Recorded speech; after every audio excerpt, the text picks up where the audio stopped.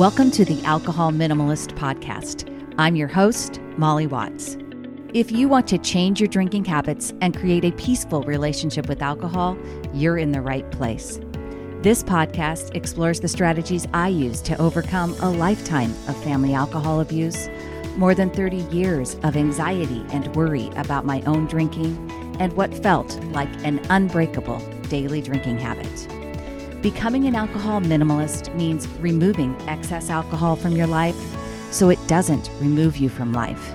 It means being able to take alcohol or leave it without feeling deprived. It means to live peacefully, being able to enjoy a glass of wine without feeling guilty and without needing to finish the bottle. With science on our side, we'll shatter your past patterns and eliminate your excuses. Changing your relationship with alcohol is possible. I'm here to help you do it. Let's start now. Well, hello and welcome back to the Alcohol Minimalist Podcast with me, your host, Molly Watts, coming to you from a gray, cloudy, cold, damp Oregon. You know, it's the first week of May. Where is the sunshine? And yes, I officially do think that when the month turns from April to May, the showers are required to stop. I know I live in Oregon. I know it rains here all the time, and I still think that May is official. You should get some relief, right? I was sharing in my Facebook group that one of my favorite memories of my mom is from when I was little, like probably 4, 5, 6. She always helped me make Mayday baskets out of construction paper and ribbon. We'd put in some flowers. I often included a lot of white clover because they were like all over our yard, and I would hang them on neighbors' doors. Not necessarily beautiful by most floral standards, but certainly sweet for their intent. And the reminiscing about my mom seems appropriate this week as we will celebrate Mother's Day here in the U.S. And it is also an important part of what I want to share with you this week on the podcast. Now, before we get to this week's episode, I want to tell you that at the end of the episode, which is kind of a long one, I will admit, but if you stick with me, I have a pretty exciting announcement. It's been a long time coming, and I'm just thrilled to be able to do something that I believe will be so valuable to people. I know it was valuable for me in my own journey with alcohol, and I cannot wait to share that with some of you. So more on that later. One more thing. We have a winner of some alcohol minimalist swag. If you are Kiki5 Gomez, you are this week's winner. Please email me, molly@mollywatts.com, and let me know you are Kiki5 Gomez, and I will send you out your alcohol minimalist swag. And thank you, Kiki, for your kind review on Apple Podcasts. If you want to be entered into a drawing for some alcohol minimalist swag, you can just leave a review of the podcast or the book wherever you're listening, wherever you're reading. I will find you, add you to the drawing. And honestly, giving a review is just one really small thing you can do to help this show reach more people and help more people. You can do your part to help someone else by sharing the show and sharing a positive review. So I hope you'll do it. All right, on to this week's show. This week's episode I'm calling My Alcohol Experience 2.0. It's been inspired by a lot of things: posts I've been seeing, podcasts I've been listening to, a book I'm reading, Atlas of the Heart by Brené Brown. If you haven't read it yet, I highly recommend. I'm actually listening to it on Audible. Brené reads it herself, and I love her. I love listening to her. I love the way she reads her books, very casual. And because lots of people, anyways, just go listen to the book. This is, I highly recommend it. Back to why I was doing this podcast in the first place. It's because a lot of people are just discovering this podcast and may not go all the way back to episode 1 in terms of learning about my alcohol experience. And even if they do, so much has happened since I first started this podcast, and my relationship with alcohol has continued to evolve and change, and my work with the behavior map and results cycle has continued to improve and grow. So I thought the journey was worth revisiting. Yes, I said the word journey. For some reason, the word journey gets a really bad rap these days. Writers consider it cliched or melodramatic, so I always have this voice in the back of my head that reminds me of that whenever I say it. Here's what one writer said about the word journey. Overuse can turn a perfectly good word into a perfectly horrible one that's currently on the road to linguistic lamitude is journey. Have you noticed that suddenly everyone is on a journey? Just glance at any People magazine or watch any celebrity interview, and chances are you'll learn about someone who has just completed, is still on, or is about to embark on some kind of journey. You can't turn on the TV these days without hearing about these dramatic personal journeys. The subject matter doesn't really matter as long as one has been on a journey. It suggests some sort of profound transformation to a more enlightened state of mind. It's definitely not about the destination. It's all about the journey. Right, so I get why people are tired of the word, but I also think that even in this writer's exhaustion with the word journey, she hits on something really important to what I want to convey. Profound transformation and a more enlightened state of mind. Sorry, but it's true. What I've realized through changing my relationship with alcohol is that part of living our best lives as humans, reaching that highest level of Maslow's hierarchy of needs, self-actualization and self-fulfillment, we will constantly be transforming ourselves. We will never stop learning and growing and becoming better mind managers. Whether you love or hate the word journey, this thing we call life is what we're talking about. It's the adventure. It's the experience. It is the journey we are on.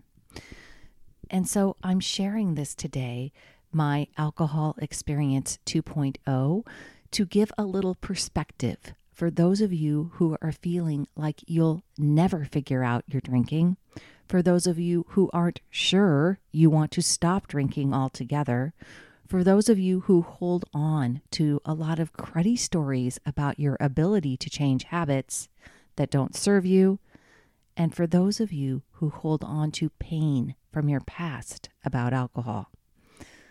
This is where I've come from, where I am today, and where I'm going. So my experience with alcohol started early. I don't think I've ever shared this on the podcast before, but my grandparents, my mom's parents, actually owned a liquor store when I was young. I don't really know how long they owned it, but from when I was born and during my elementary school years, it was what they did before they retired. I actually loved going to the store when I visited them. I, of course, had no idea what it was, but I loved going into the cooler. It had a very distinct smell, and still, when I walk into a big refrigerator section in the grocery store, it stirs up those memories with my granddad. Really, I don't think I have positive association with alcohol from this time, but I think it's possible that this was part of my mom's legacy. And I wonder if some of the stories that she had about alcohol in her own brain were formed by my grandparents' business, or if it made it easier for her to abuse alcohol and implied permissiveness or acceptance from her parents.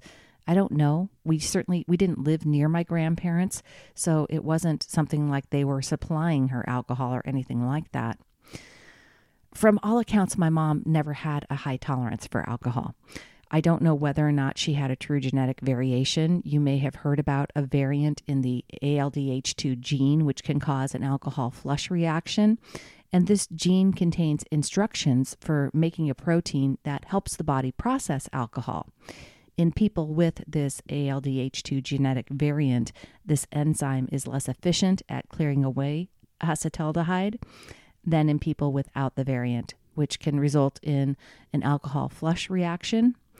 And there's been some studies that suggest people who have variations like that might affect their ability to get rid of the acetaldehyde and may be more likely to develop alcohol dependence. Again, I have no way of knowing whether this was true for my mom, but I do know that she tended to flush. She never developed a high tolerance for alcohol, even though she drank a lot more over time.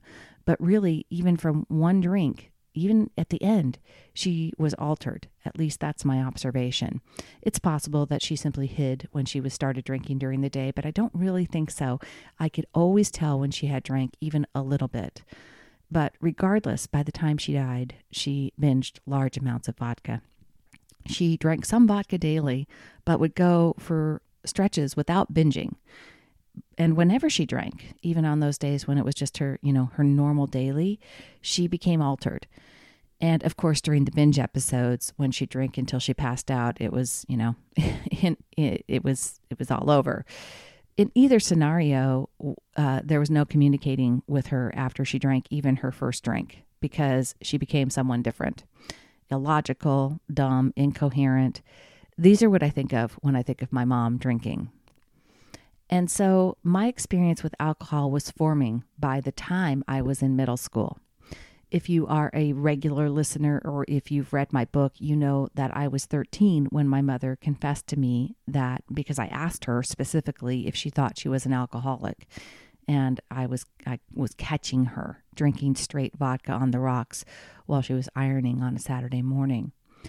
Now, to put that in perspective, my mother passed away in 2012. Wow, that's 10 years. That's amazing. I hadn't thought about it being that long. She was at the age of 81, and it was at the result of an alcoholic binge when I was then in my 40s. So my mother's alcohol abuse was really there in my life for most of my life, right? And one of the things that I realized after working on my own relationship with alcohol was that I used her alcohol abuse as a framework for what real problematic drinking looks like. And I could avoid becoming like her by not doing some of the things that she did, which I minimized really down to be two things. Number one, I should not drink hard alcohol, at least not regularly. And number two, I shouldn't drink enough to become altered. Now, for many years, those two things were enough to keep me from believing that my alcohol experience was negative. I drank regularly every night, but just 2 to 3 beers. That is how my brain framed it. And I would drink more on vacations, work events, parties, weekends, when it felt completely normal to drink excessively. Now, you might be wondering, but I do, because that's, obviously a lot more than just one drink, right? But I do not have the same reaction to alcohol that my mom did. So I could drink 2 to 3 beers a night and not become altered. I could drink 5 or 6 beers during the course of a big partying night. And I never reached a point of not remembering or really feeling very altered either. I really don't like the feeling of being drunk. So when I felt that happening, I would slow down, drink some water, wait to drink a little more later. So for many years, I just didn't believe my drinking was an issue. Now, I wasn't an alcoholic because I wasn't like my mom. That was my rationale, right? I didn't get incoherent, illogical, or dumb when I drank, and I stuck to beer and wine. I also had a pretty demanding life. I was working, being a mom, lots of kids' activities, lots of kids. I have had 4, still have them, but now they're just not they're just my kids. They're not children, right? And they're grown. But I was really committed to not having my own kids have a relationship with me that was like the relationship I had with my mom. And of course they didn't. Truthfully, I can say with confidence, my boys did not perceive alcohol the same way I did from growing up with my mother, and did not see me as having a problem with it. Of course, that didn't mean that my relationship with alcohol was peaceful, or that it was low risk, or that it was a habit that was serving me. I just didn't have enough awareness to understand the trade-offs I was making. And then I became aware. Well, technically, I became aware of the self-coaching model in the fall of 2018. I've talked about it before on the podcast and in my book, and you can go back to episode number 11 or episode number 1, which I will link in the show notes to hear that story again. But suffice it to say that learning all of my thoughts are optional was kind of a light bulb moment for me. Hey everyone, just a quick break here in the show to talk with you about Sunnyside. Sunnyside has partnered with me, and I am super excited to share this company with you. I've actually had the founders on the show before, and I will link that in the show notes so you can hear a little bit from them. Sunnyside is an app that helps you cut back on your drinking or simply build healthier drinking habits. I have watched the company grow over this last year, and I'm so impressed. They are deeply mission-driven, and they are building a service to help millions of people create a healthier relationship with alcohol. And they're doing it without the pressure to quit or feel guilty. So, of course, you know it aligns with everything I talk about here at Alcohol Minimalist. Think of Sunnyside as a digital coach that helps you set the plan for the week and provides tools to track your drinks and measure your progress, all while using proven behavior change techniques to create a lasting habit change.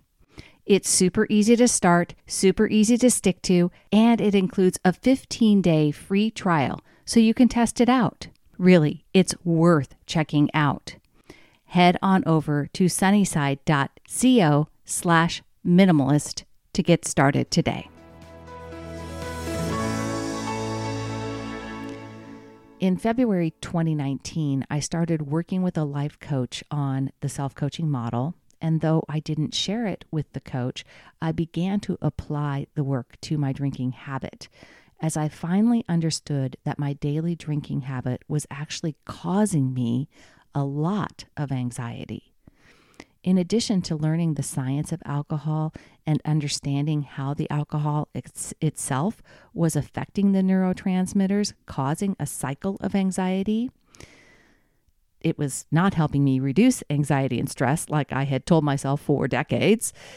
And I also finally made the connection between how my thinking about alcohol was fueling my desire to drink on a daily basis with a bunch of thoughts that weren't true, but I had believed them to be true for decades. For 6 months, I did self-coaching did the self-coaching process, learned it, and I made a lot of progress despite the fact that I never told my coach that drinking alcohol was something that I wanted to work on. And I sort of believed in the back of my head that I needed something that was alcohol specific. So I decided to keep working on the self-coaching model by myself, and then I started participating in group coaching on alcohol. I did several big groups during the balance of 2019 and 2020, including 1 year No Beers 28-day program. At the time, I believe it cost $55. In 2022, it costs about $75. I'll link all of these in the show notes, folks. I did This Naked Mind's 100 Days of Lasting Change. I think it cost about $100 back in 2020. I think it cost about that. I can't figure it out now. And now it costs $197 in 2022. And I did Rachel Hart's Take a Break program for 1 month, which at the time was $197 and still is in 2022. Now, when I say I did these programs, I signed up for them, but I can't really say I applied them. In the case of 1 Year No Beer and This Naked Mind, they are daily emails, videos, and I was only semi-compliant on watching them and implementing, though I did learn things from both. With Rachel's program, I had been listening to her podcast all along. I had read her book, so obviously from doing self-coaching, I was very familiar with the model, and I definitely got the most out of any of these programs with hers, as it involved some live group coaching. I also read a lot of books along the way, and in my Facebook group, I have a recommended reading list. I've read all of those books. I studied neuroscience. I really focused on learning about neuroplasticity and how to rewire my brain through education and information. From the beginning of 2019, when I was drinking approximately 30 to 35 standard drinks per week, to the fall of 2020, yes, all during the pandemic, I had reduced my weekly drinking to around, back then, 9 to 10 standard drinks per week. So in the fall of 2020, I was about 9 to 10. I did that by making a plan ahead of time, teaching my brain to make decisions for alcohol with my prefrontal cortex and not the reactive in the moment limbic system. Now, it should be noted that this amount still meets the definition for heavy drinking for women from the NIAAA, but for me, it was definitely good progress from where I had come. In the fall of 2020, and I've talked about this before on the podcast, I went away for the weekend for my birthday, and I drank about 5 to 7 standard drinks on both nights. Just a reminder, folks, that you need to account for higher alcohol by volume. I tend to like to drink IPAs, although there's a ton of now new IPAs that are lower alcohol by volume, but I'm going asides there. Anyways, I like to drink IPAs, and a typical IPA hovers around 7.0% alcohol by volume. So 4 pints of an IPA over the course of a night will actually add up to 7 standard drinks. And so that weekend in November of 2020, on Sunday morning when I woke up, I felt all of this rebound anxiety. And not only could I feel it, I was absolutely sure of why it was happening. I knew that it was because of all the alcohol that I had consumed over the last 2 days. And it was right there and then that I knew, and I had never done this before, even during this, almost 2 years of working on my habit, I had never had tried to have a week-long alcohol-free streak. So right there, I realized I wanted to do an alcohol-free mini break, I called it. And so I did for 12 days. And I really vowed to pay attention to how my sleep went, how I felt over those 12 days. And it was really, truly very powerful for me. And I knew that I was becoming someone totally different when it came to alcohol at that point. And I knew that the coaching I had started in 2019, along with Rachel Hart, her podcast, book, and coaching, were what had helped me the most. I had started writing during 2020, during the pandemic, what would ultimately become my book in 2021. And at that time, at the end of 2020, I decided that I would start my podcast, launch the book, and begin this journey of helping I said journey again, did you hear that? To help other people like myself. I got certified as a life coach at the end of 2020 because I actually gave it to myself as a birthday gift after that whole experience from my birthday. And in the beginning of 2021, I launched the podcast as I prepared to publish the book. I also did Dryuary for the first time in 2021, and my relationship with alcohol evolved even further to what it currently is. So I stick to low risk limits. Those are always linked in the show notes. No more than 7 standard drinks per week for women. I include multiple alcohol-free days each week, and I used to say 1 alcohol-free weekend per quarter. I just recently decided to bump that up to 1 alcohol-free weekend per month. It's a recent change because I realized that I still needed to do some work on my thoughts around alcohol and the weekends. So I decided this was a good way to help me evolve that again into, instead of just 1 alcohol-free weekend per quarter, I'm doing it 1 alcohol-free weekend per month now. And I do at least 1 alcohol-free month per year. Most importantly, I don't drink to try to change how I am feeling. And I don't worry about turning to alcohol when I have a lot of negative emotions. I understand my own brain, and I practice directing my thoughts to create the feelings I want to take, to create the feelings I want, to take the actions I need to get the results I desire in my life. This is the work I do on myself all the time. I'm constantly working on articulating my feelings and then finding the thoughts that are causing those feelings. I'm choosing thoughts that help me feel motivated to take actions that are moving me forward toward my long-term goals. I am compassionate and curious with myself when I misstep. I've used what I've learned from breaking an unbreakable habit to help me keep growing and evolving. I'm sharing my alcohol experience 2.0 with you so that you can see that this did not happen overnight. It didn't happen without support. It didn't happen without investment of both time and money. And when you add up the coaching courses and books, I calculate it's probably around $3,000 that I spent over approximately 2 years. Now, it's the best time and money that I feel like I've ever spent in my life. And here's why. For me, my alcohol experience, from being a child of an alcoholic to creating my own disordered use of it, has always been the hardest, most painful, most embarrassing, most maddening, most humiliating, and scary part of my life. The moments when my mom's drunkenness was dangerous and I was the one called upon to take care of her, I still have flashback memories of that.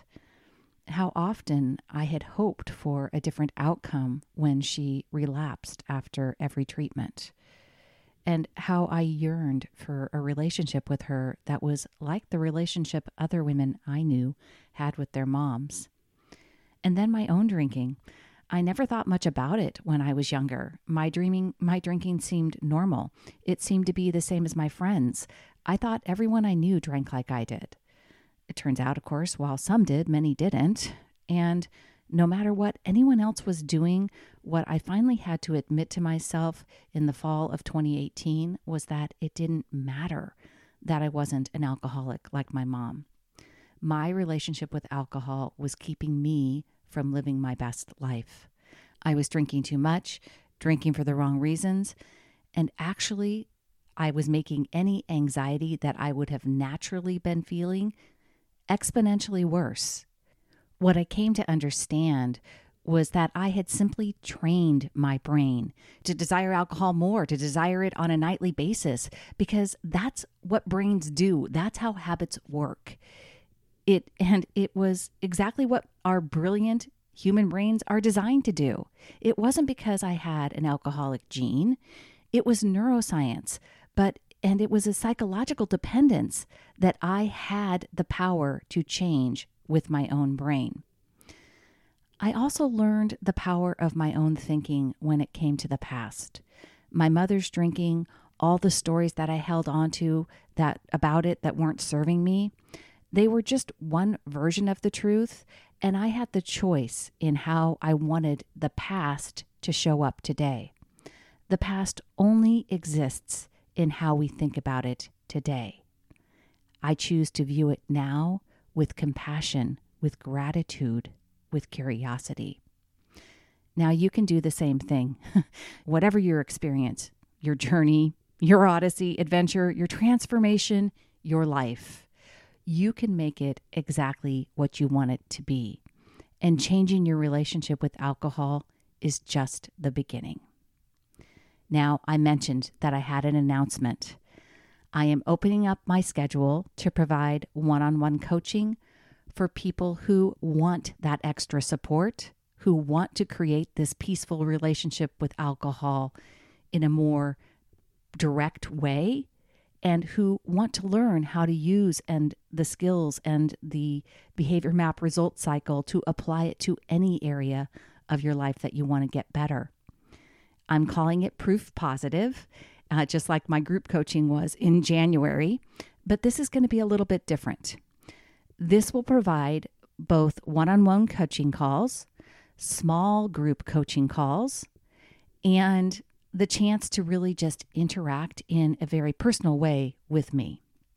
It is high touch and guaranteed to get you the results that you are looking for.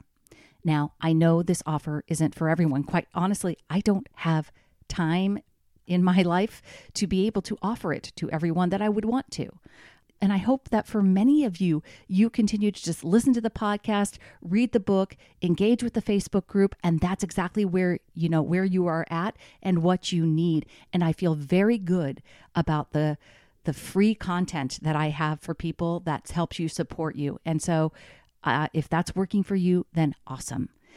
If you would like to learn more about this dedicated group that's going to start in June, then please go to www.mollywatts.com/workwithme.